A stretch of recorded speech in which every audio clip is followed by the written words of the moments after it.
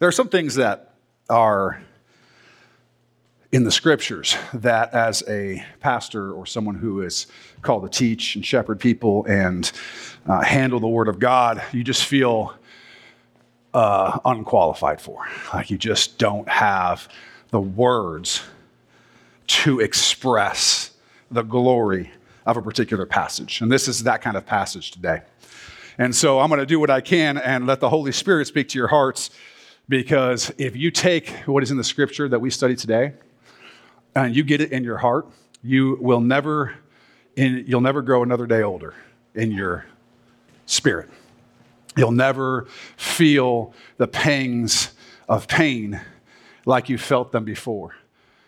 But you will have a peace and a hope that really drives you through, pulls you through towards the Lord, if you can just get it in your heart. So we're going to work on that today. When I was a kid, which wasn't that long ago, it was a while ago, actually. I just keep realizing how much longer it was ago, especially with glasses now. And people have told me I've even gained some weight since then, so I don't know. We lived in Southern California.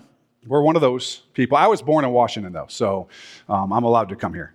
But we lived in Southern California when I was a kid, and it was relatively warm and beautiful.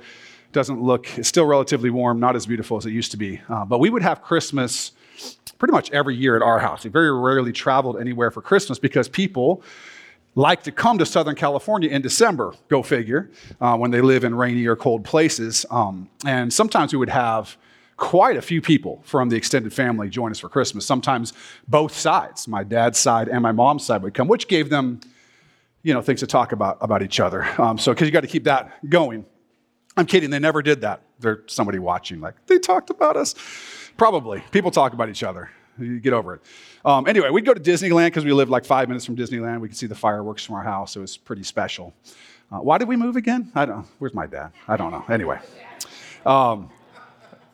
All that was really nice. It was really nice. But as a kid, what I loved about Christmas wasn't so much the family coming or the Disneyland trips or whatever. I mean, I liked that stuff.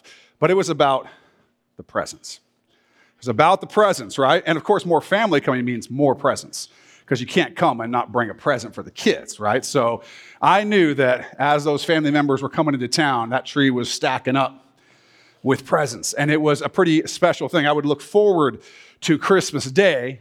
We opened our presents on Christmas Day because we're not weird Christmas Eve people. Get some patience, Christmas Eve people. I don't know what's going on with that. I had people, we open them on Christmas Eve. I'm like, all right. Yeah, do you even get it? Anyway, that's fine. But I would go to bed that night about to burst. I was so excited that next day I was going to be so happy. I was so hopeful for that next morning because I knew it was going to be so good. Now, I've had nights like that since I was a kid, the night before my wedding, the nights that, my kids were born, children born, stuff like that. But you don't get a lot of them the older you get. When you're a kid, it's like, for me at least, it was like every Christmas it was like that. And then as time goes on, you look forward to different things and they don't come as often. The older I get, the less presents I get. For some reason, I guess it's more exciting to watch a 7-year-old open a new toy than a 40-something fat guy open up socks. I don't know. So go figure. So I don't get as many presents as I once did. I still look forward to many things, but the older I get, the more I realize there's something so much better than anything that I've ever hoped for before. The older I get, the longer that I follow Christ, the longer I've spent knowing Jesus, the longer that He's spent transforming me and forming me, the different my mind has gotten towards the things that I hope for. The more I look forward to seeing Him face to face. The things that you invest in, right?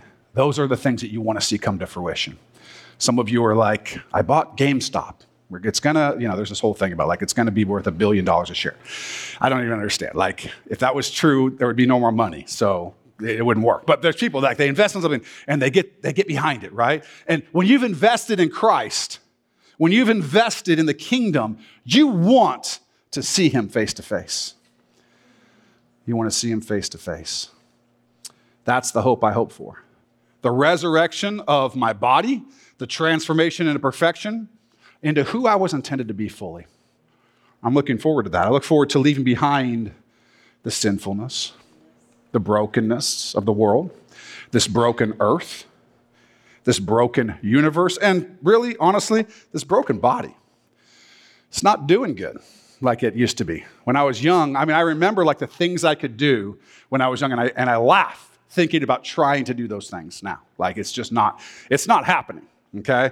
I look forward to being with God, walking with him, talking with him, hugging him, laughing with him, serving him, honoring him, praising him, and being with you all, my brothers and sisters in Christ. I am so looking forward to that day when brokenness and sin and all those things don't come between us.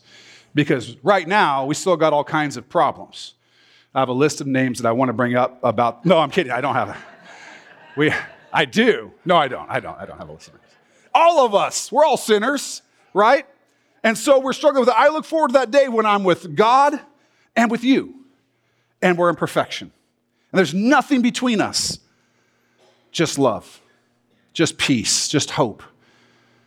We're just honoring God. We're honoring one another. It's going to be truly awesome. And when I say awesome, I don't mean the way that people use it these days to mean something pretty good. Oh, that's awesome. That is not what that word means, just so you know. I do not think that word means what you think it means. It's awe. True awe, to be filled with awe. We will be completely undone with the awesomeness of God, with the awesomeness of his kingdom, of his presence. It's going to be something that you cannot imagine. The hope for presents on Christmas morning kind of fades away, looks small and insignificant in comparison. In fact, nothing compares. Scripture says this, 1 Corinthians 13, 11 through 12. When I was a child, I spoke as a child. I understood as a child. I thought as a child. That's how I was. Christmas morning was coming. That was the best thing that I knew of to look forward to, right? But when I became a man or a woman, an adult, I put away childish things. For now we see in a mirror dimly, but then face to face. Now I know in part, but then I shall know just as I also am known. You have the smallest glimpse right now. Just the smallest whisper of what's to come. But then, face to face. Then you shall know just as you are known. To be known. It's not just knowing. It's to be known and know that God knows me. When he starts telling you about everything he knows about you and who you are and how he made you, it's going to be amazing. It's going to be amazing. Face to face with God. To be known and to know.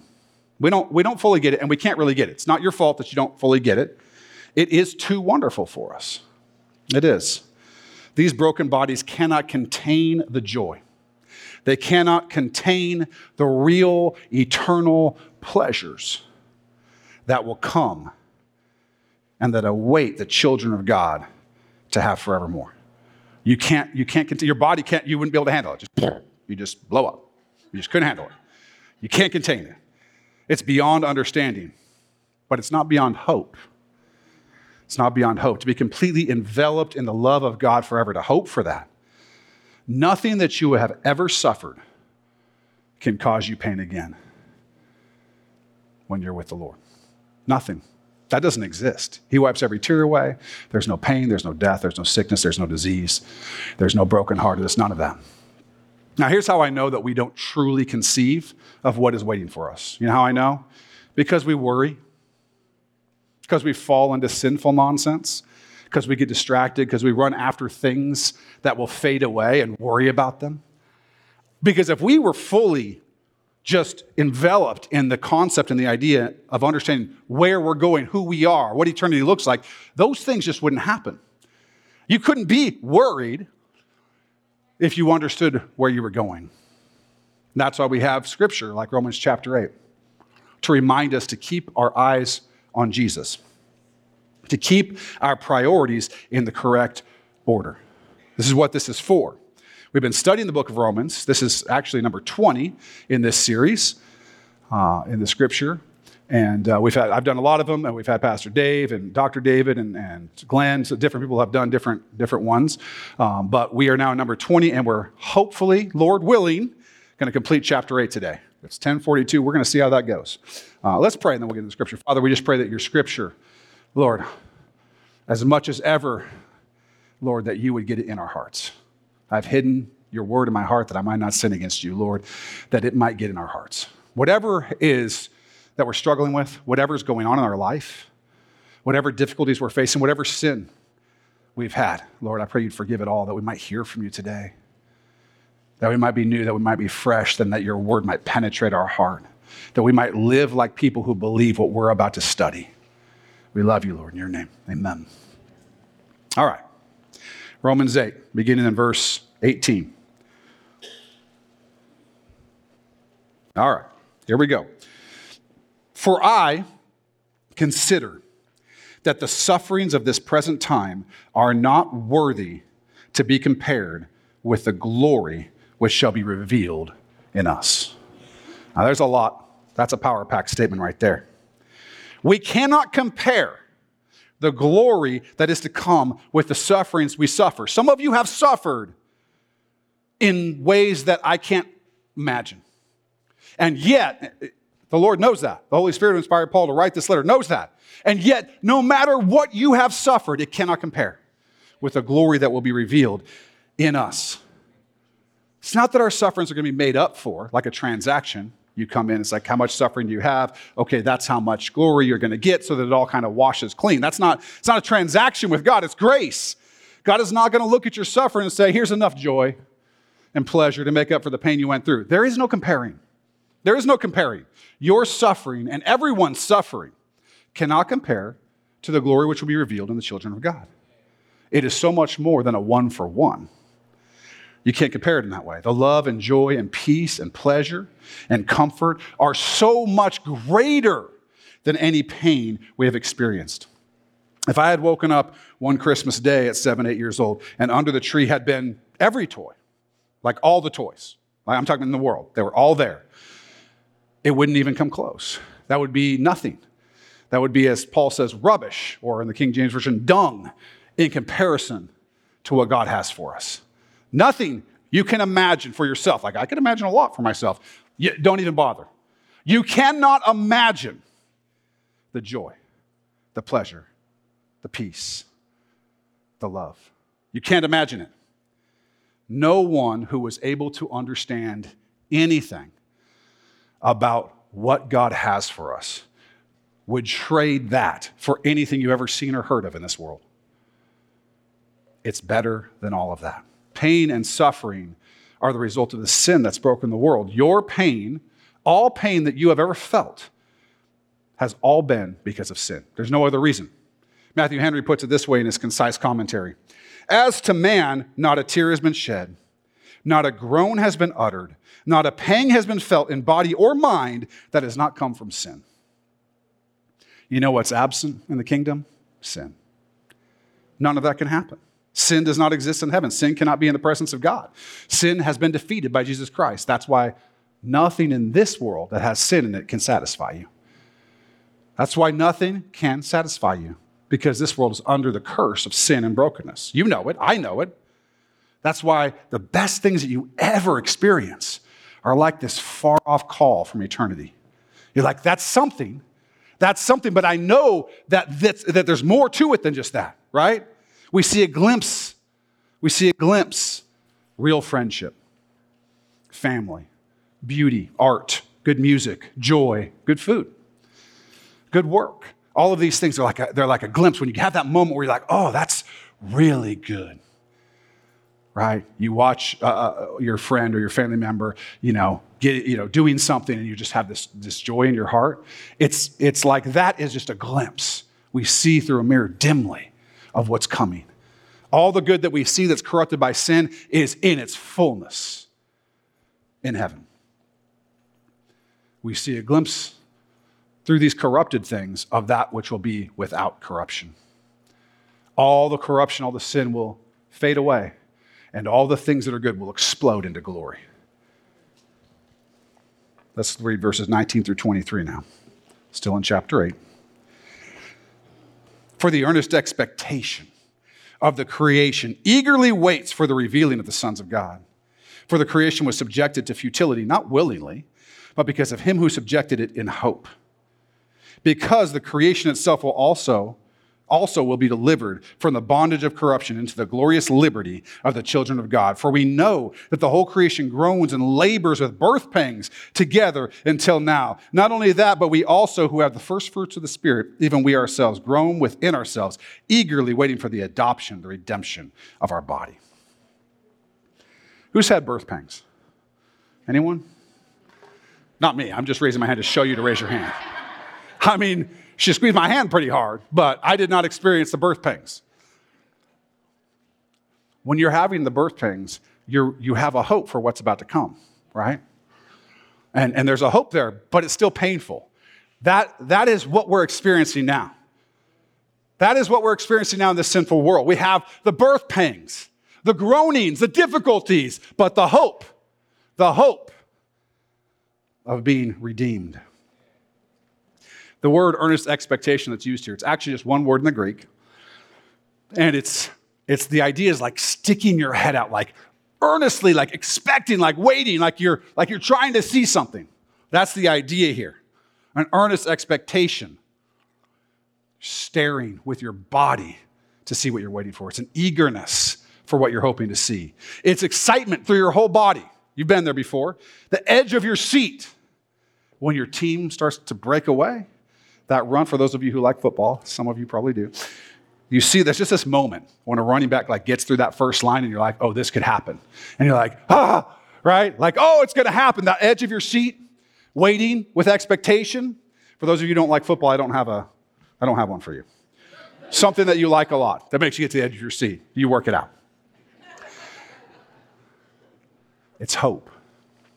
It's hope. The whole universe was subjected to futility, to vanity, because of sin. It's worthless. We can't do anything with it that will actually redeem it. It can't be done. God subjected it, though, in hope. We sinned. It had to be subjected. But the hope was one he provided by sending his only begotten Son to die and rise again. He didn't just subject it by itself. He subjected it in hope. For the joy that was set before him, he endured the cross, we read in the scripture. He had to subject the universe to futility, to vanity, because God's just and holy, and we are sinful and rebellious. If you don't think you are, you got it all figured out. You're in the wrong place, but you're wrong. And even thinking that's pretty prideful, so you might want to deal with that. He provided a way for the corruption that is in the universe now, and more particularly, the corruption of us ourselves, to be redeemed from corruption and experience his glory. That is an amazing thing. The children of God are free. Free. We talk about freedom, like in our country, like it's a free country. And then people are like, well, it depends, right? Because we're never going to have you're never going to have true freedom in a sinful world. But the children of God are free. This is what the Lord says, John 8:34-36. Jesus answered them, most assuredly I say to you, whoever commits a sin is a slave of sin. And a slave does not abide in the house forever, but a son abides forever. Therefore, if the Son makes you free, you shall be free indeed. And the Son has made us free. You are men and women that have become children of God. If you are in Christ, and you are free indeed, the children of liberty. When we're in heaven, all is before you.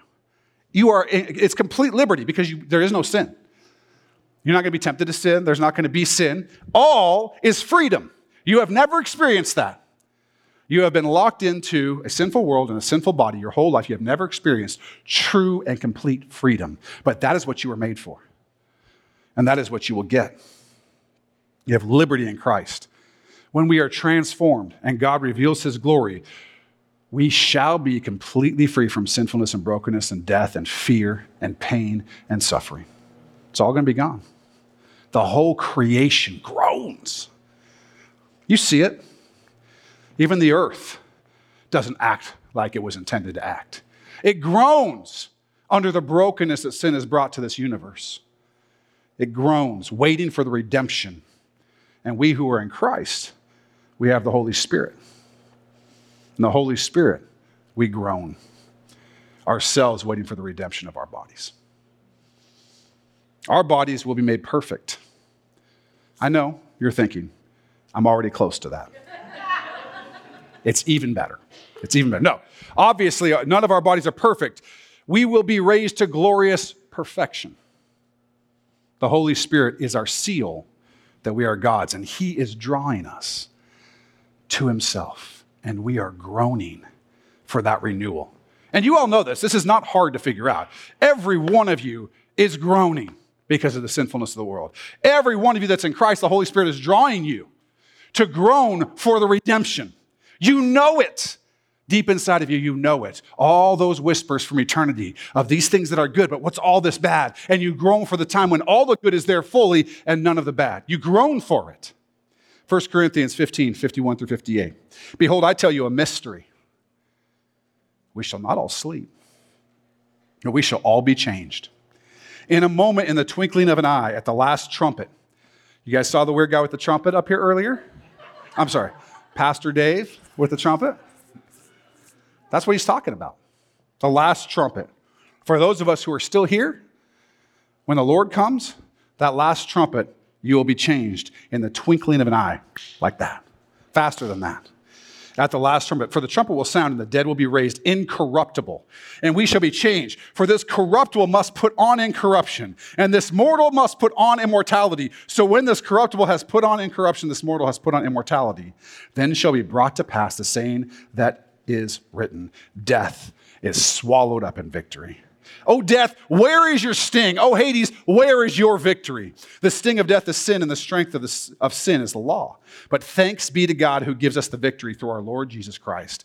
Therefore, my beloved brethren, my brothers, my sisters, listen. Therefore, be steadfast, immovable, always abounding in the work of the Lord, knowing that your labor is not in vain in the Lord. There is no sting of death, because we will all be changed. We will put off corruption for incorruption. This mortal body that can be sick and in pain and fear and worry and death, we'll put all that off for the immortal. The immortal will experience joy forever. And we know this. We know this. We know it every time we see evil. We know it every time we do what we know we ought not to do. All those times, we recognize the world is broken. And we know we weren't made for brokenness. Why would we desire perfection so much if it was never the intent? You desire that which you were made for. That hope that you have, you would never have if it was not that that was what you were made for. You know this. You know that you will be changed. We are made to live and to live in freedom and joy and real eternal pleasure. This world is not our home. We do not belong here. You don't belong here in this world. You do belong here in this church, in the body of Christ, where we experience just a piece of that which we will see face to face, of the Lord Jesus Christ. But you don't belong here. If you are in Christ, if you've confessed with your mouth the Lord Jesus and believed in your heart that God raised him from the dead, then you're saved. If you're saved, then you know this. You know the yearning, the earnest expectation, the craning of our necks, putting our heads out to see the glory that's coming.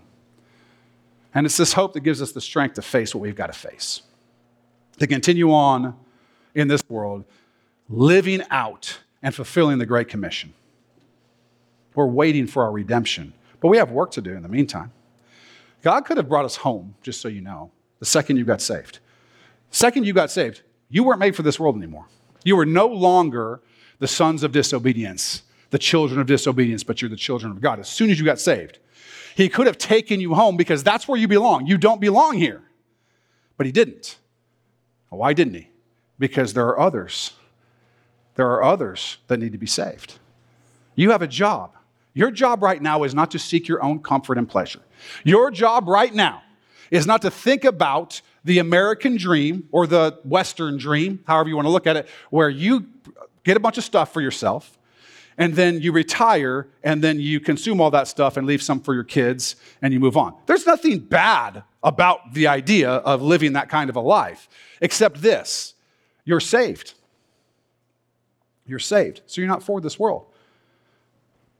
So what are you doing just trying to enjoy this world the most you can, when instead what you ought to be doing is building your life? Not that you shouldn't have stuff, not that you shouldn't retire. I'm not saying any of that.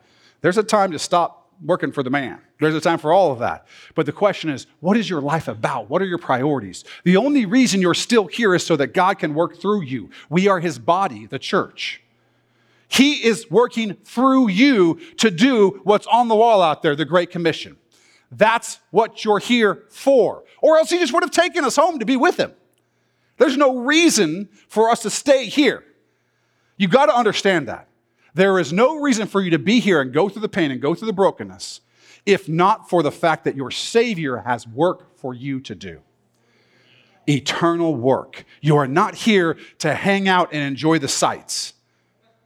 You are here for the unbeliever who God loves so desperately, and who he is drawing to himself, and who he wants you to be part. He wants you to be part of their salvation. He wants you to be part of how he draws them to himself. That's what you're here for.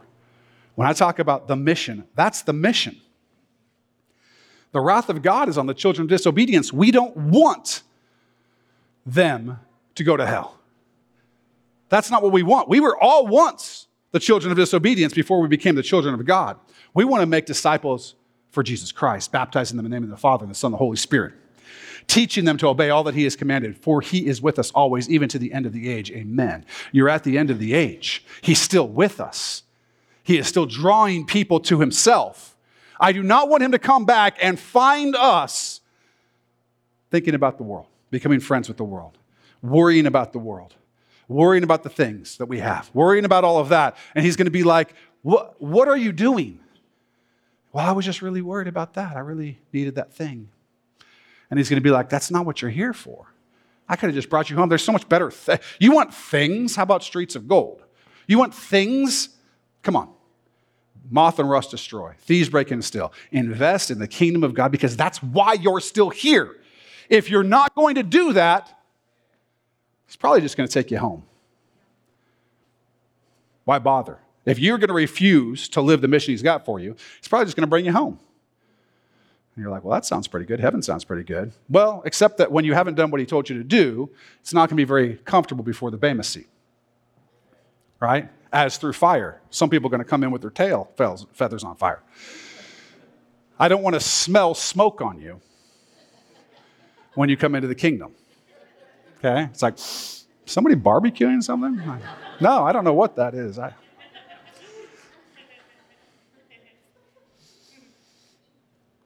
1 Corinthians, the last verse we read, 15:58.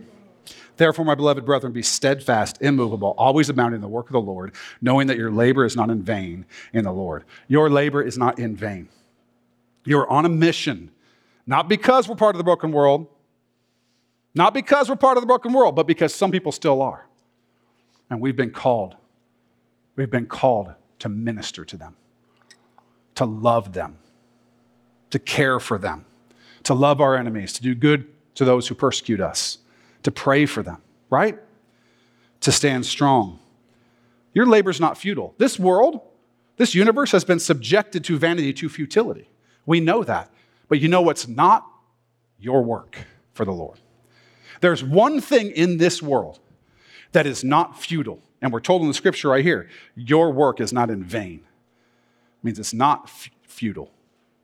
It's not vanity. Your work is an eternal thing, leading to eternal results.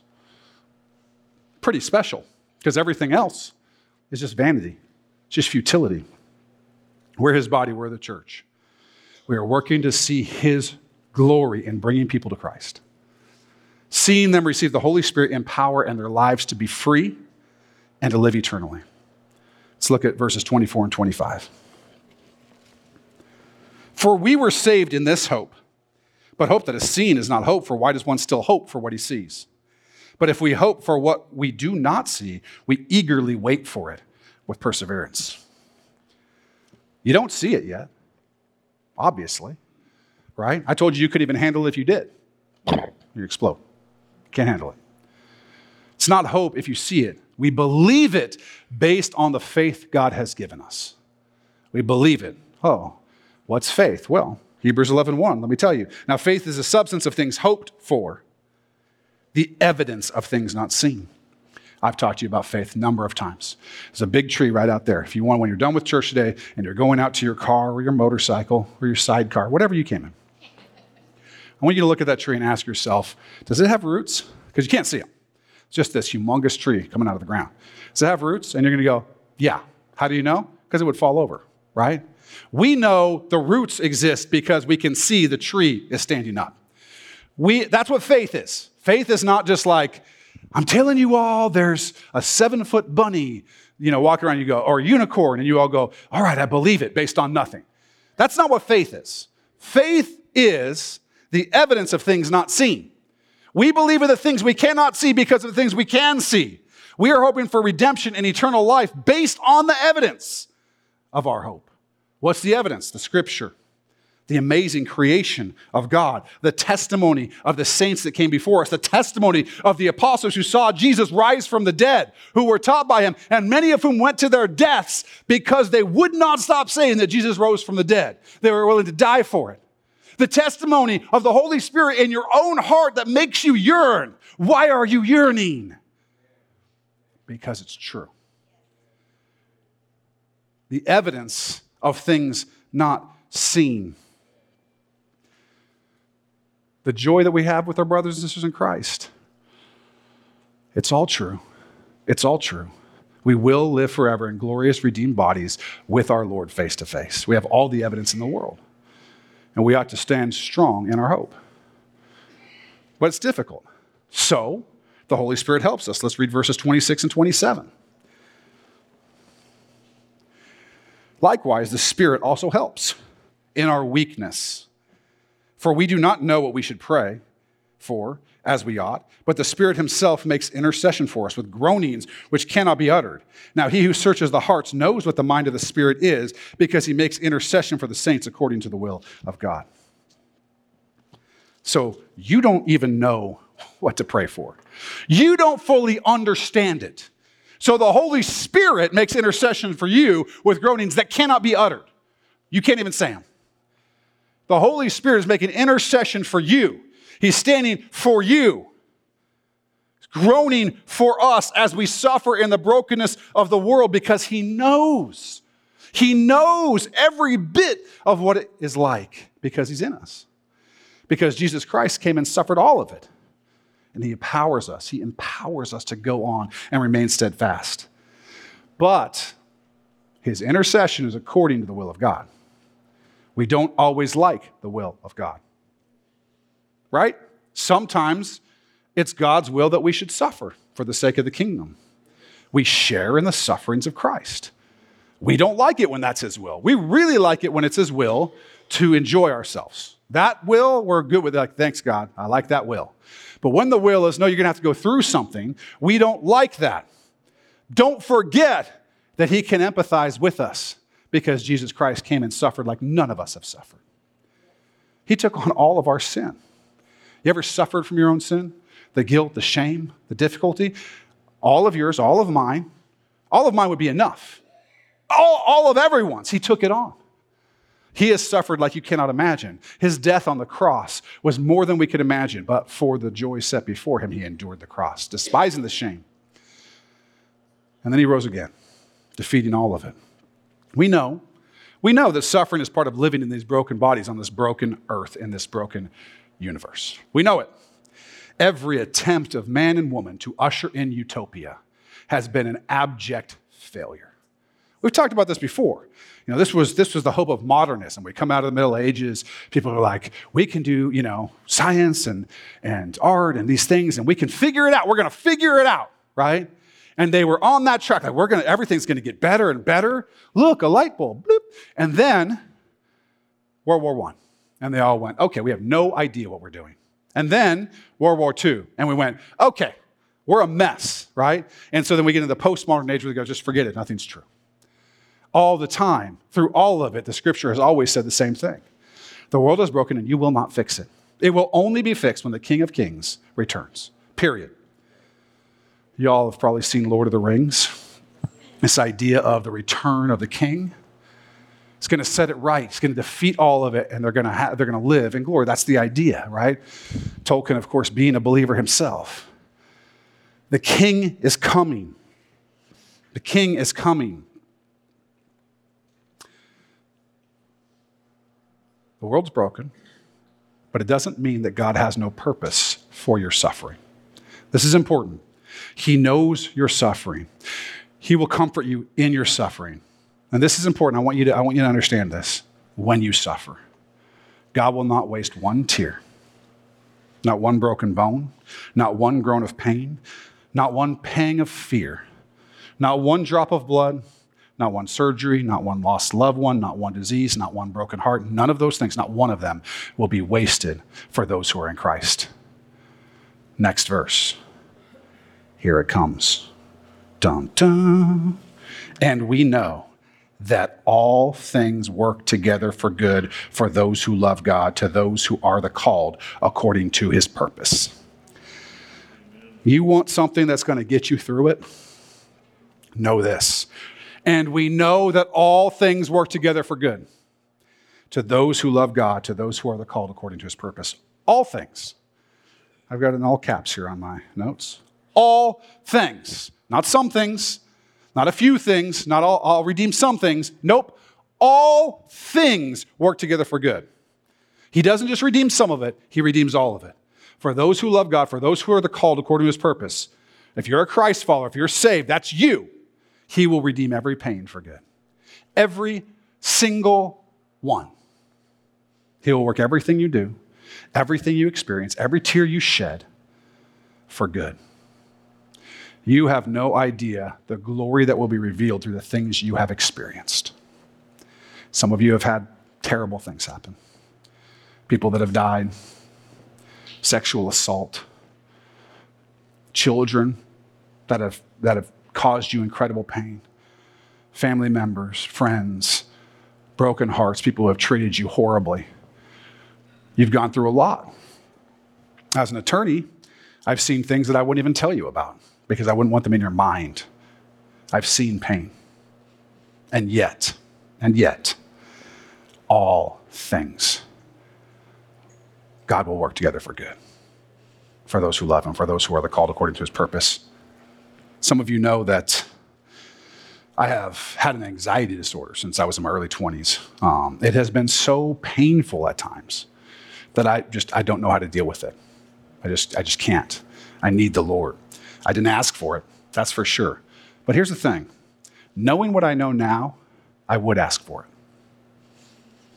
The greatest pain in my life has been worked together by God for good. And I've been able to see it while still living. Not all of these things will you see while still living. Some of them you'll find out about it when you fully know. But I've gotten to see it in my own life. He has used my pain in so many ways to strengthen me, to strengthen and comfort others, to give me understanding and empathy and compassion, things that I did not naturally have. I was broken, and God has been transforming me. And one of the ways he's done that is through that pain that I didn't even know what to do with sometimes. He's taken so much of my pridefulness, my hard-heartedness, and he has made me trust him so much through that pain. I would ask for it. I know that he works all things together for good. He truly works all things together for good. You have to put it in your heart. Like I said, if you can get this in your heart, you will never worry like you worry now again. You will never have fear like you have fear now again. You will never feel hopeless like you sometimes feel hopeless now. If that's you, get this in your heart. We have a good Father. You are the children of a good Father who will work all things together for good. In the brokenness of every broken situation, God works all things for good. Look for it. This is what I would encourage you, exhort you to do. Look for it. Look to see how he is working things together for good in your life. If you're going through a painful situation, if you're suffering, what is he teaching you? How is this going to be used to help, to minister, to go on in the mission? How is the way that you're handling it a testimony to other people? How might he use it? The good things that happen, how does he want to use it? Because he will work all things together for good. And he doesn't just do one thing at one time for one person. Through the pains, like I talked about my anxiety disorder, he's used that for many things, for many people. Because it's all about him. It's not about me. It's all about him. It's not about you. But your sufferings, you will be comforted in, and you can be certain of the promises of God that all things work together for good for those who love him, for those who are called according to his purpose. You can be transformed through suffering or through rejoicing or through whatever you experience, because he is always working, always working. He never stops caring for you.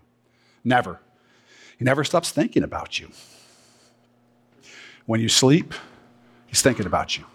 When you wake up, he's thinking about you. In the good times and the broken times, he's thinking about you. He loves you like you cannot believe. The love that you have for the person you feel like you love the most in the world is a joke in comparison to how much he loves you. How crazy is that? Who are we? As the psalmist says, what is man that you're mindful of him? Right? Well, who are we?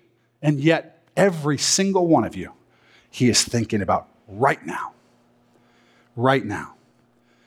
God is always working all things together for good because of who you are in him.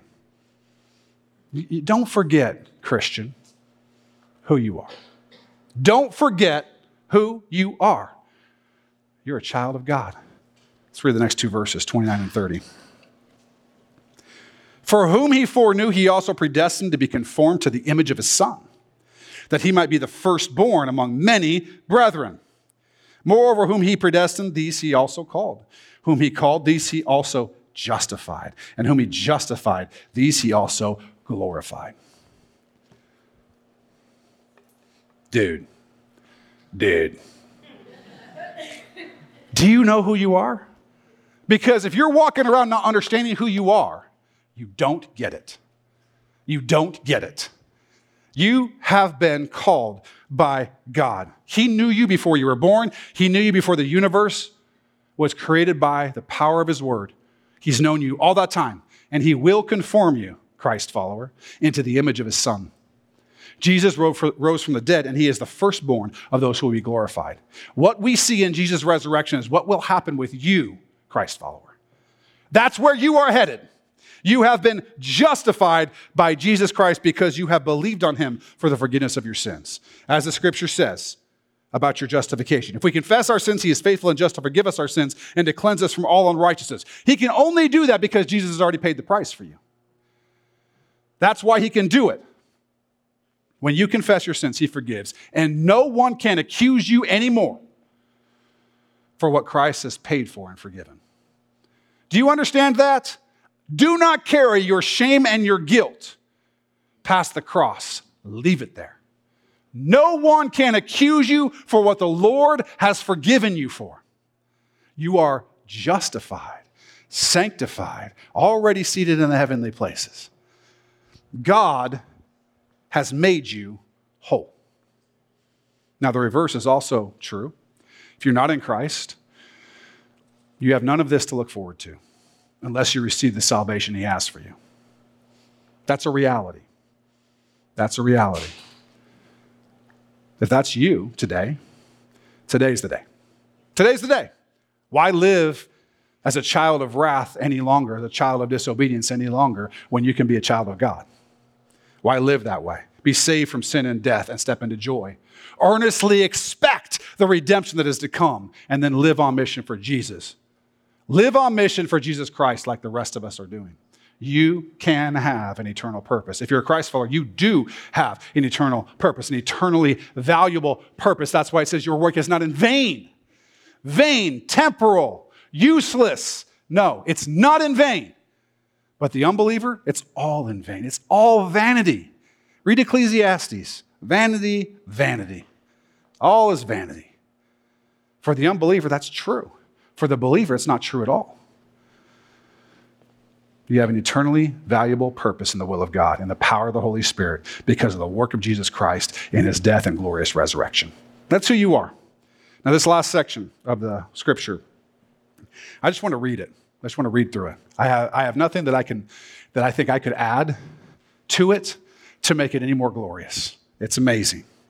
This is something that I want you to let ignite you. Get inside your soul. Let it spark your excitement. Let it fuel your growth. These are the promises of God I'm about to read. And this is the end of the gospel argument that we've been talking about for many, many weeks. This is the therefore of all the therefores in the gospel argument. Because everything we've studied so far about ourselves, who have no excuse before God, because he's shown us all we need to know, Jew, Gentile, everybody. We know by the scriptures, by what has been made, we know.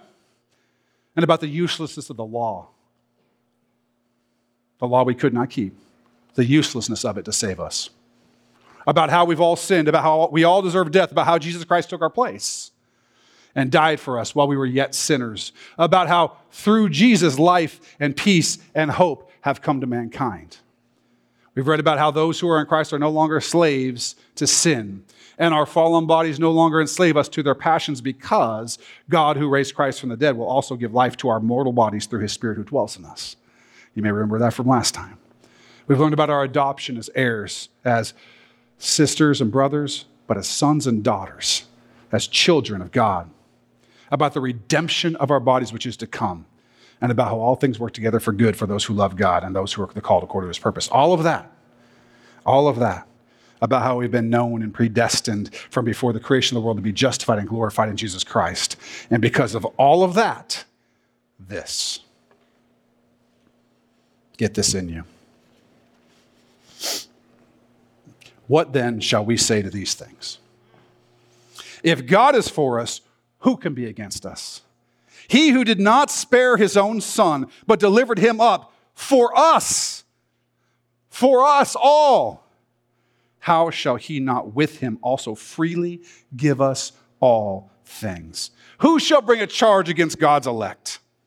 It is God who justifies. Who is he who condemns? It is Christ who died, and furthermore is also risen, who is even at the right hand of God, who also makes intercession for us. Who shall separate us from the love of Christ?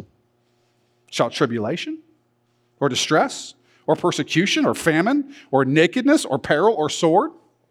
As it is written, for your sake we are killed all day long, we are accounted as sheep for the slaughter. Yet, in all these things, in all your suffering, in all your pain, in all the things you've gone through, in all the things you're worried about today, in your family who doesn't know the Lord, in the people in your life who have addictions, in the people who are suffering, and the people who have sicknesses and diseases, and whatever you're dealing with, in all of that, in all these things, we are more than conquerors through him who loved us. For I am persuaded that neither death, nor life, nor angels, nor principalities, nor powers, nor things present, nor things to come, nor height, nor depth, nor any other created thing shall be able to separate us from the love of God, which is in Christ Jesus our Lord.